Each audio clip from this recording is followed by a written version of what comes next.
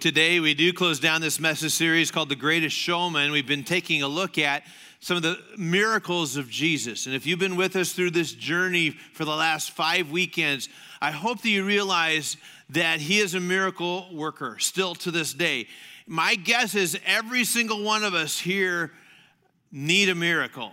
At one point or one spot in our life, we're going to need the touch of Jesus in our lives. And he still does that stuff. It wasn't just now, right? It wasn't just then. It's now as well. When I was a kid growing up, I had a youth group that was super important to me. So in my middle school, high school years, these people, and it wasn't a very big group. It was a small youth group. There was handfuls, really. But these people were massively important in my life, and they were a safe place for me to go, right? To their homes or in Sunday night youth group and that kind of thing. And it was super helpful for me as I was navigating the decisions I was making as a high school kid. And I could just be there, and I could be myself, and it was great. And they liked me, which was super helpful. And I think all of us need a place and a space and a time for that. It's super hard as a pastor sometimes to find a safe place to be because people are nervous around pastors. They don't know what to do. They don't know, like, oh, are we supposed to just keep praying? Or okay, he's here. Great. This is going to be fun. And so pastors have a hard time trying to find a place where you can be yourself because everybody thinks at any moment you're just going to break into a Bible study of some kind or, start talking Greek language things or, bless everybody, that kind of stuff. So Jesus had a hard time finding a place as well where he could just be himself. Because everybody wanted a piece of Jesus, a little bit of attention. Hey, can you do this for me? Can you pray this for me? Can you help me? And can you teach us some stuff? And it was hard for Jesus, I really think, for him to find a place and find a group of people that wasn't so needy all the time. Why are these people all so needy all the time? But he could find some people who were just friends, right? And you kind of think of that through as like, how hard it would have been to grow up with Jesus, but also how hard would it be to be Jesus' best friends? But there were some people in the life of Jesus that were massively important to him. They were his best friend, outside of his disciples, the guys that he was trying to help and bring along, right? And teach and motivate and get them to believe that he was the Son of God. That there was a group of people, in fact, a household where he could go and get away.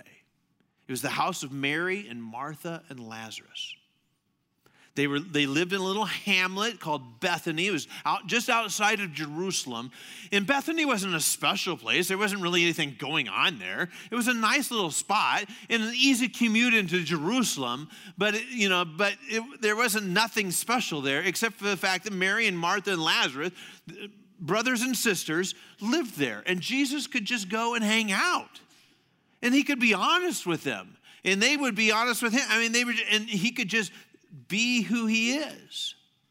And they totally believed in him. They totally got it.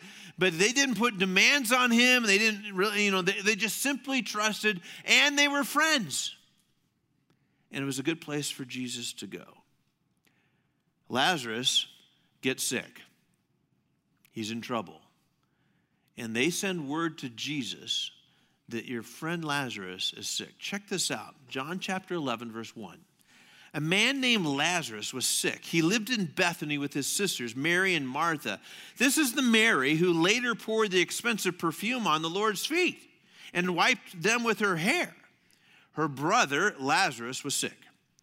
So the two sisters sent a message to Jesus telling him, Lord, check this out, your dear friend, not just any friend, not an acquaintance, not just he's not a relative, he's your dear friend, is very sick. And I don't know if at this moment they're kind of like, we should probably invoke the best friend clause here and get Jesus. You know, we don't ask for much, but now we need to ask, you've helped a lot of people. We've watched you heal a lot of people. We've watched you take care of a lot of folks. Can we just get a favor? Can we just get one? We don't ask for much. We've never demanded, but now your dear friend, the one who you love, is sick. Can you come? Please come quickly. Now, for whatever reason, and this is kind of odd, as you read through the text here in John chapter 11, Jesus doesn't go right away. It's kind of bizarre, right? It's like, why wouldn't he just pick up and go? Oh, yeah, my friend's sick. Let's go. Now, it might have been because the disciples weren't interested in going in that region because of the volatility that was happening, and they had almost been killed the last time they were there. And so they're like, let's not put ourselves in that position. Don't go. Lazarus will get better. Just pray a prayer and call it good. So they just wait a while. And for whatever reason, you know, Jesus has his own agenda here. In fact, he tells the disciples that Lazarus is just asleep. And they said, well, good, if he's just sleeping, then he'll get better. And they said, well, actually, Lazarus is dead. And for your sake, this is good, because you will get to see the impossible become true. John chapter 11, verse 16, Thomas, nicknamed the twin, said to the fellow disciples, let's go too and die with Jesus. Now, Thomas usually gets the bad rap, right? You know, because we call him the doubting Thomas. He's the guy that says, I don't believe that Jesus came back from the grave until I put my hand and fingers in his hands and, put my arm through his side. I'm not buying the fact that he came back from the grave. So typically, Thomas is one of those guys he's a doubter. He's not a strong believer. But in this instance, Thomas gets it right. And he says, let's go and die with him. And I don't know how, I don't know where he got that courage at that moment. How did he muster up enough to say, well, let's do it? Maybe he was quoting Gimli in The Lord of the Rings, who said it like this: certainty of death, small chance of success. What are we waiting for? Thomas was full of doubts. We all are. But in this moment, he gets it right. Where does that kind of courage come from? So they had waited long enough, and they decide to go. And they show up. John 11:21. Martha said to Jesus, Lord, so Jesus has arrived in Bethany, and people they tell Martha that Jesus has come, and Martha runs out. Martha says to Jesus, Lord, if only you had been here, my brother would not have died. And there's a little hint there of sadness, but almost like disappointment. You could have fixed this. If you'd have been here, this would not have happened.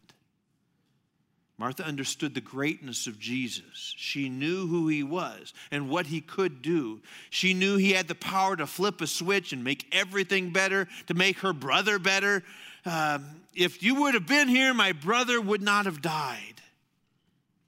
And then she says this to Jesus, but I know that even now God will give you whatever you ask. An amazing statement of faith. I don't think that she was thinking, hey, bring him back. But she must have understood the psalmist who wrote this in Psalm 31:14. But I am trusting you, O Lord. You are my God. She looked at Jesus and locked eyes with him and said, I am trusting you because you are it. You are it for me. You are it for the world. You are God. I totally get this. I like how Joyce Meyer put it. God causes things to happen at exactly the right time. Your job is not to figure out when, but to make up your mind that you won't give up until you cross the finish line. and are living in the radical, outrageous blessings of God. The more you trust Jesus and the more you keep your eyes focused on him, the more life you will have. Trusting God brings life. Believing brings rest. So stop trying to figure out everything. Let God be God in your life. And I'm not asking you to raise your hand here, but how many of us have tried to figure out God? His timing, whether or not he's good enough or great enough. All of us have those doubting moments, those difficult moments when we just said, if you'd have just flipped the switch, if you'd have just did your thing, we wouldn't be at a funeral. We wouldn't be, I prayed this prayer. I prayed that you would do something, and you didn't. We try to figure out God, and I don't pretend to even understand the timing issues that he has and why things happen, but my job is not to figure him out. My job is to trust. And if I can't trust his goodness, right? So Jesus says to Martha, outside of their home, Martha, your brother will rise again. Now, I don't know, Martha says, that's true. I know he will. And I don't know if she just thought that Lazarus was, like Jesus was being comforting, like, it'll get better, Martha. He'll rise again. We'll all be together in heaven someday. Everything will be okay. Just trust. Because, again, sometimes you don't know what to say at a funeral, like, right? And so then Jesus says these incredible words. So Martha says, I get it. I understand. We'll be all right. And here's what Jesus said. Jesus told her, and perhaps one of the greatest statements ever made right, and written down. I am the resurrection and the life. Anyone who believes in me will live even after dying. Aren't you glad that's in the book? Aren't you glad he said this? I am the resurrection and the life. Anyone and everyone, anyone who believes this will live. So Jesus says, I'd like to go see Lazarus.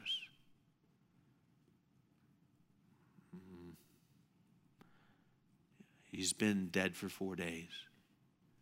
And it's not a good idea. By the 4th day, he's starting to smell. And she says, I don't really want that to be my last memory of my brother. I don't want to have to deal with that. I don't want to have to go in there. I don't want to do it. And Jesus insists. So they go get Mary, and there's an incredible moment of tenderness at this place. And Jesus cries at the graveside of his friend, even though he knows in a moment it'll be awesome.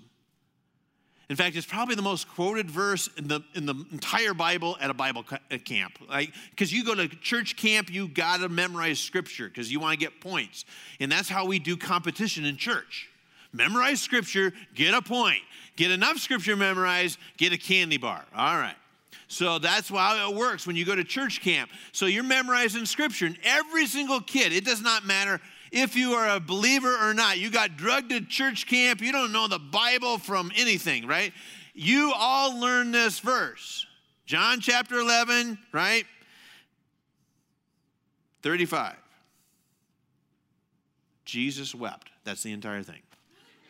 Jesus wept. It's the shortest verse of the Bible. Jesus wept. But it says a whole lot about who Jesus is.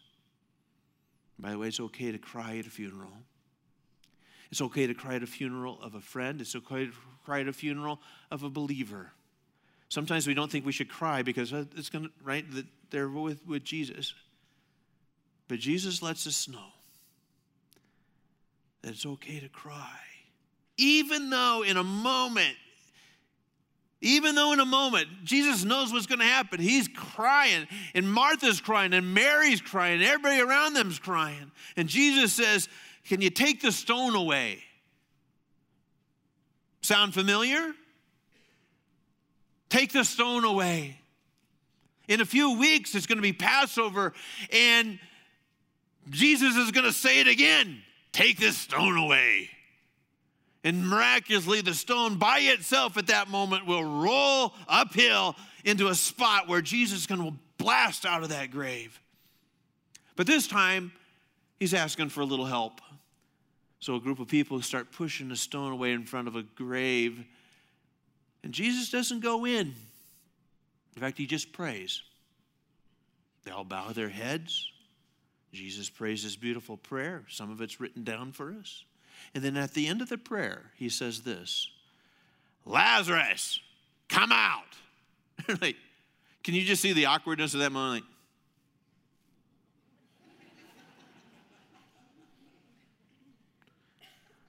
Like, okay. He has lost it. He is insane. Dead people, especially if they've been dead for 4 days. He's not mostly dead. He's all dead. He's not, right? He's not in a coma. He's smelling, decomposing. And at this moment, he says, Lazarus, come out. And probably there's just some weird glances and a little weirdness that's happening. And then all of a sudden, this guy is like waddling out of the grave. He's wrapped up in grave clothes that has been, interspersed with spices so the body won't smell. And yet, so he's tied up, wrapped up. He cannot move very well. It's like the penguin, right? Right? That's it. He can't move. Now, I know we sing this song, and I like this song. He called my name, and I ran out of the grave.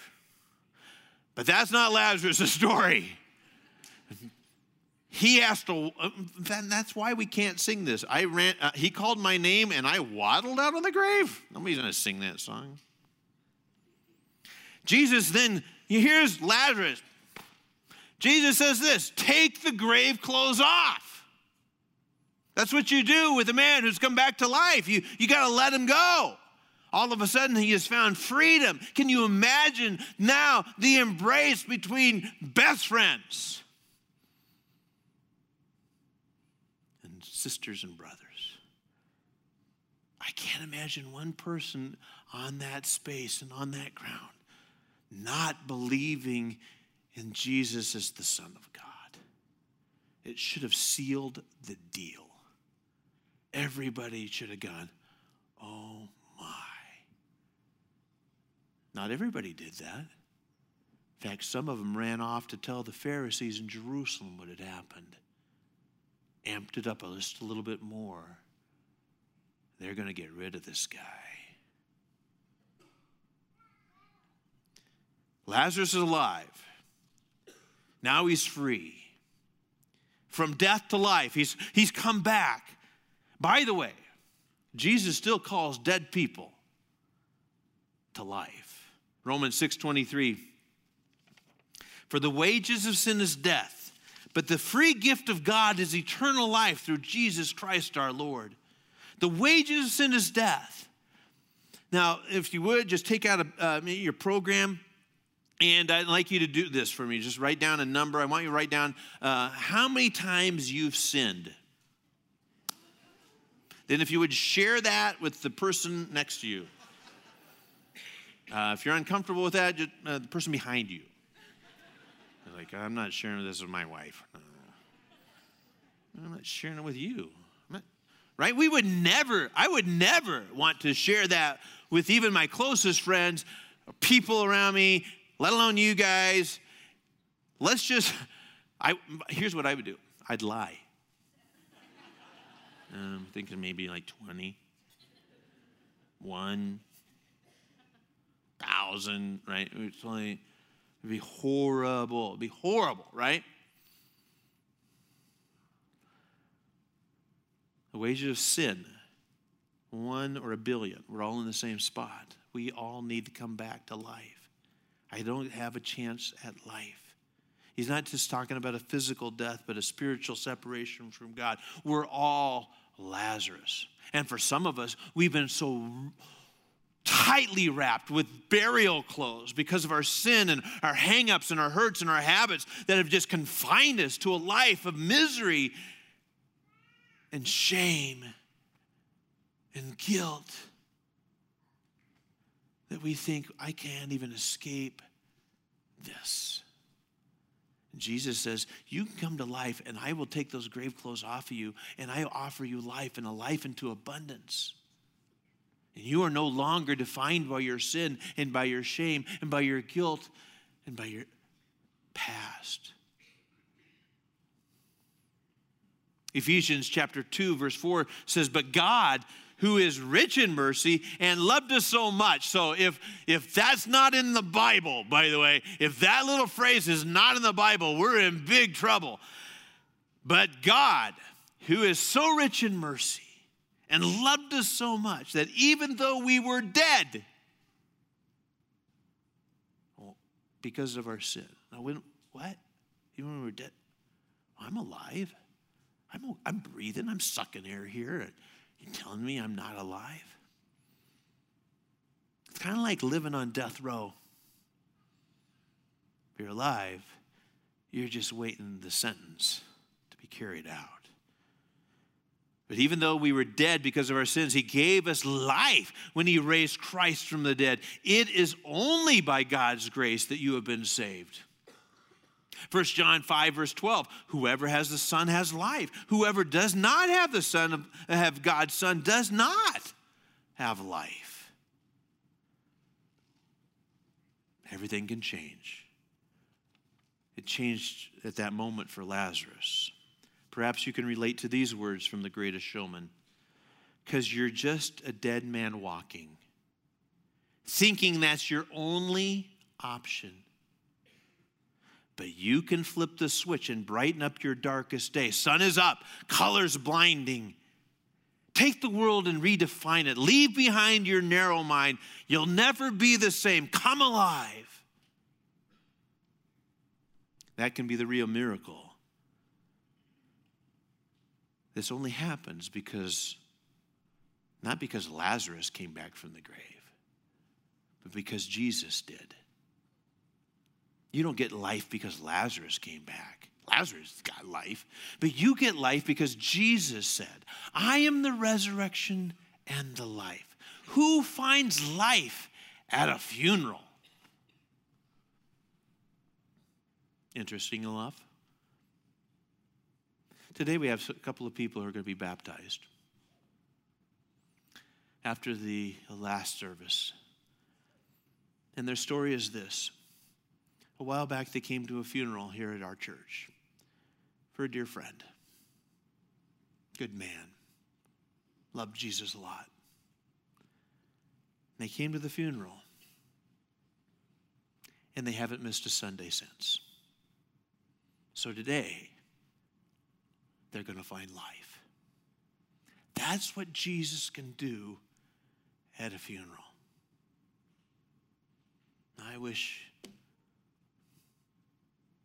it wouldn't have taken that. But even sometimes, in the darkest and the most difficult moments of our lives, we can find life through Jesus Christ our Lord. I am the resurrection and the life, and anyone and everyone, and you might not have realized that he meant anyone. Even if I had done, even if this happened, anyone who believes in me will have life. When I talk with people who are going from death to life, I ask them this. Do you believe that Jesus is the Christ, the Son of the living God? And then I wait. It all hinges on that moment. If they want to have life, they say, yes, I believe that Jesus is the Christ, the Son of God. After that, I say, and do you want him to be the boss and the Lord of your life, to tell you what to do? Yes, I do. And then I take them for a moment and I lay them down into a grave. We call it a baptistry. It's right over here. But it might not be here. It might be a pond or a lake or an ocean or a swimming pool or a jacuzzi. Doesn't really matter. And they die. And then they're raised out of that grave. And then what do we say? Put some clothes on. I mean, they have them on. Take these grave clothes off. Take them off. Live a new life. Breathe again. Breathe again. Let's pray. Father God, I hope somebody here says yes to the miracle of a brand new life. That's the miracle that can happen today. That somebody who came in here,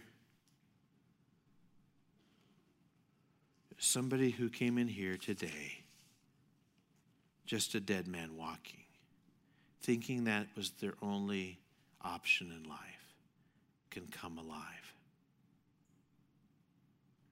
In Christ we pray.